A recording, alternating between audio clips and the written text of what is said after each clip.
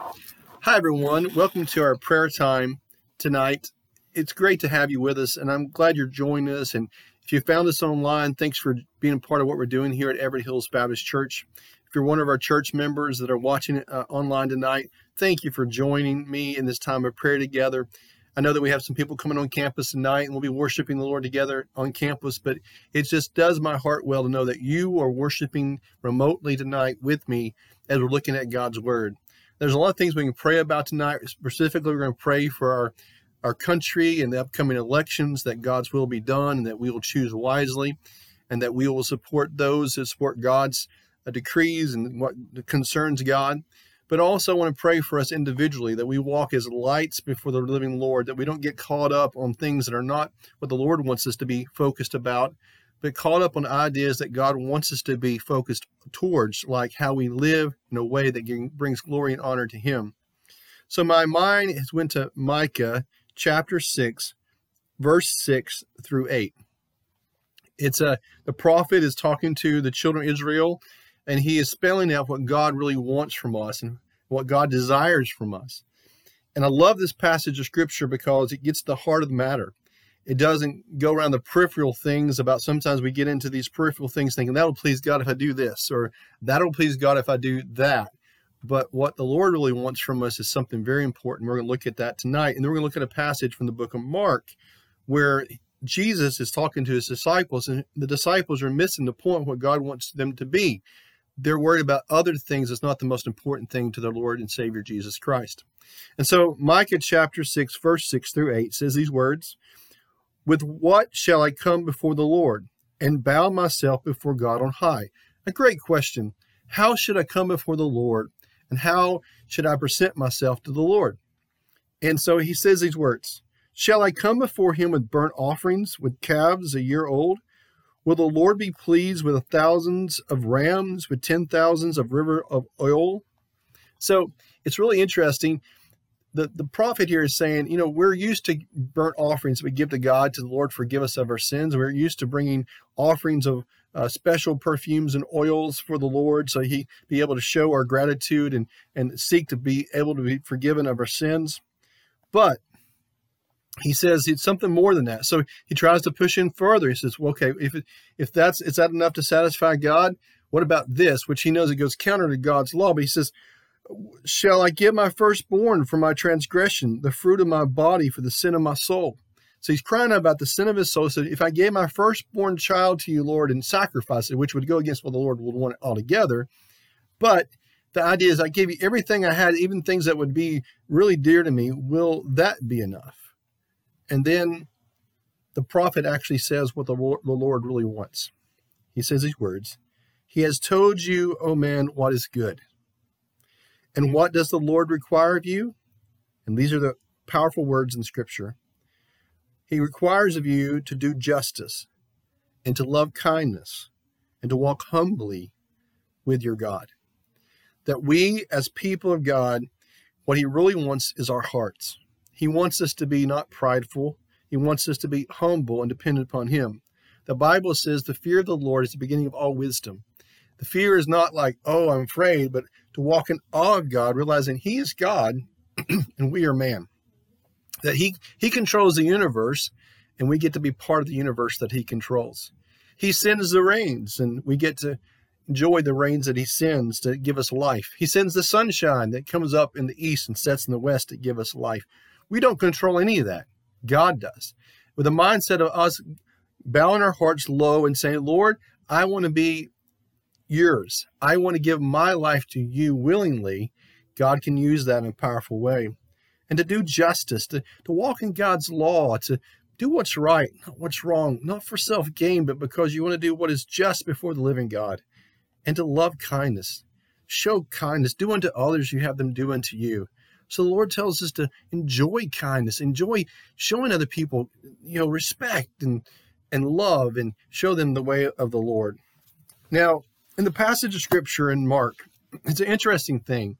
The disciples had already experienced the Lord's power. He has fed many people. He has done the 2 miracles of feeding the thousands of people and breaking the bread and the fish. And they've seen him be able to do that, to take just a few loaves of bread and a few loaves of some fish, and turn it into a multitude of food. And they know the Lord can feed people. He's seen him raise people from the dead. They've seen him walk on water. They've seen him calm the storm.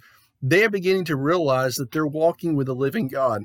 And for some of them, he has already took them up to the Mount of Transfiguration, where he saw people come out of heaven that recognized that Jesus was God. And people like Peter said, man, I am with God. Lord, we're going to build you a temple up here, 3 temples, one for you and the people coming out of heaven, so we can come and worship you on this mountain. The Lord says, I don't want that. I want you to follow me. And so they're coming down off the mountain. They're traveling now, and they begin to discuss among themselves, hey, we are walking with God. This guy's powerful. They might not have the full picture yet. They're getting the concept that they're walking with the living God. They're best friends with God. And so instead of saying, man, I'm humbled to be in the presence of God, they begin to bicker and complain with each other about who's going to be the greatest in this kingdom and the pecking order that Jesus was going to put them in. Sounds like us sometimes, right? The Lord wants us to walk humbly before the Lord. He wants us to be a servant. He wants us to show kindness. He wants us to be full of integrity. He don't want us to fight over who's the strongest in this kingdom or who God's going to be the most happy with. That'll take care of itself if we walk humbly before the Lord. And so this passage of Scripture, they're coming from basically walking, and they're beginning to try to figure out who they are with the Lord and how they're going to be part of his kingdom work and who's going to be what position in his kingdom. And here we pick up in Mark chapter 9, verse 33. And they came to Capernaum, and when he was in the house, he asked them, what were you discussing on the way? But they kept silent, for on the way they had argued with one another about who was the greatest. Already they're not going by the concept of kindness. They were arguing with one another. They wanted to be the one that's in the first position in God's kingdom. And he sat down and called the 12, and he said to them, if anyone would be first, he must be last of all and a servant of all. And he took a child and put him in the midst of them, and taking him in his arms, he said to them, whoever receives one such child in my name receives me, and whoever receives me receives not me, but him who sent me. And what that passage of Scripture is saying is, when you receive a child and the child has no value to give you, but you show kindness and love towards a child, and it could also be an analogy for another believer. And so they're fighting against each other as people that are supposed to be in the same grouping as Jesus and following him. They're fighting with one another. And the Bible says that they know that we are Christians by our love, not how we fight with one another, but how we show love to one another. So they're doing just opposite. So if you love a child that has no way to be able to give anything back to you, you're showing the love to that child. It's like showing love to Jesus. Or if you love a believer and give honor to another believer, you're giving honor to Jesus. And the same way he says, if you basically minister to me, you're also ministering to God, that there's more than the person you're ministering to. Every time you minister to a person, you're also ministering to someone else. You're connected to someone else. If you minister to a believer, you're connected to Christ. If you minister to Christ, he said, you don't minister just to me, you minister to the Father, that I'm connected to the Father. The love that you show me goes to the heart of the Father too. The love that you show someone else goes to the heart of me, Christ says. And so in this passage of Scripture it goes on. There's another issue going on where John said to him, teacher, we saw someone casting out demons in your name, and we tried to stop him because he was not following us. So we see someone else doing some great miracles under your name and your power, but they're not part of our pecking order because they're not walking with you. So we try to stop them because we will make sure that they've got to be part of this band of people close by you. They're still looking out for their own selfish ways of trying to be greater in God's kingdom and only have the power for themselves, not realizing that other people who follow Jesus could have that same power to do mighty things in the name of Jesus. And so here's what Jesus says. But Jesus said, do not stop him, for no one who does a mighty work in my name will be able soon afterwards to speak evil of me. It means that they love me. They're doing something in my name. They won't sit there and say, oh, I did this out of my own power. They did it because they knew they had the power of Jesus in their life. For the one who is not against us is for us. For truly I say to you, whoever gives you a cup of water to drink because you belong to Christ will by no means lose his reward. Saying to them, the most humble act of just giving a glass of water might seem very simple, might not seem like a very extraordinary thing, but in God's eyes, he sees every single act of kindness you do. And so for us, and the next part talks about temptation of sin. It's actually about not loving your brother or sister enough in Christ to be able to look after their needs first, but still looking after our needs. So if you read the rest of the chapter, he's still hitting this idea. It's not about your pride. It's not about your position. It's about us as believers being humble before the living God, walking in kindness in such a way that we want to take care of other people's even before we take care of ourselves, and be able to do it in such a way that we are living under the justice and truth of God's word working through us. And so I want to encourage you wherever you're at. We're in this time that everybody has a lot of unrest. There's a lot of things being back and forth, a lot of untruths being spread a lot of different ways, and some truths being spread that's denied that's not truth as well. But we should be consistent. We are called to share God's love. We are called to share God's truth and stand on God's truth and his authority. And we're called to do it in such a way that we're not trying to bring glory and honor to ourselves, but we're asked to bring glory and honor to Christ. And so I'm glad that you joined me with this simple thought tonight. Let's be lights to the world. They need to know truth. They need to hear it from the hearts of believers who are not bickering among themselves, but they're living for the kingdom diligently for Christ. I want to remind you, we have a lot of people to pray for. Please pray for our shut-ins. I know that we have so many. Abaloo Fraser comes to mind tonight. I also wanted to continue to think about Onita White.